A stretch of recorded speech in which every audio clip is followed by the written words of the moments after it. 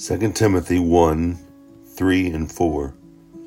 I thank God, whom I serve, as my forefathers did, with a clear conscience, as day and night I constantly remember you in my prayers. Recalling your tears, I long to see you, so that I may be filled with joy. This letter, Paul is writing from prison and about to die. This was the last time he'd be in prison, and he knew death was near.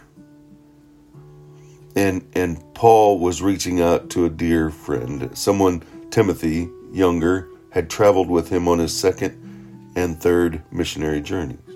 And as he was waiting to die, he wrote a letter to Timothy. He's like a son to him, and he wanted to let him know how much he cared for him, how much he prayed for him, how much he adored him and remembered him in his prayers. He thanked God night and day, remembering Timothy and what he'd meant to him.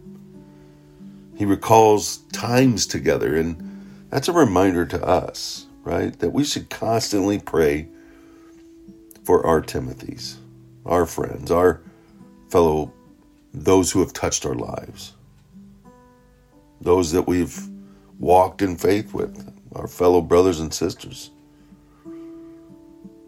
These guys were separated from each other, yet their prayers provided a source of encouragement, a source of mutual strength. And Paul wanted to let him know by a letter.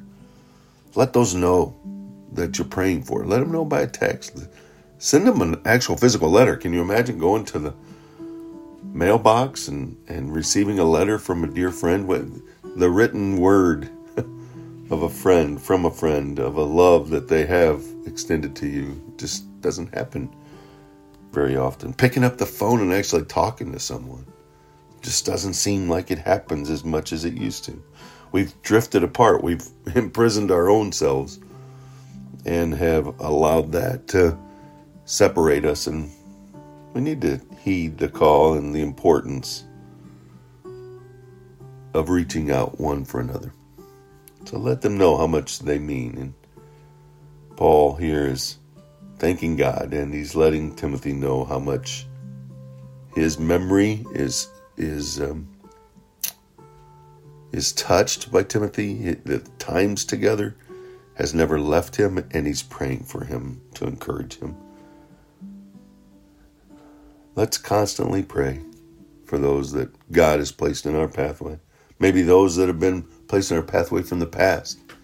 Think through your own spiritual life journey and who touched you. Mr. and Mrs. Hendrickson touched my life back in Sunday school many, many years ago, and I still think about them. They're no longer living, and they're in heaven with God, and I'm blessed to know that I'll see them again. Maybe it's a relative. Maybe it's your dad or mom. Maybe it's just a dear friend, and through that, they elevated God to you because of their friendship. Let's remember to be thankful, no matter what situation. Remember, Paul was in prison and about to die, and he still remained vertically focused. And he was reaching out to encourage a fellow brother.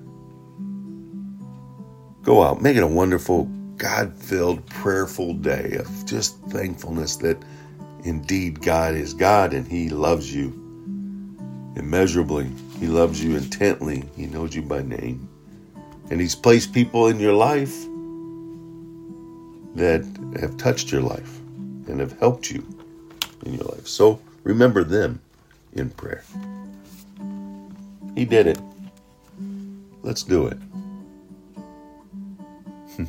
Remember, Jesus loves you, and so do I.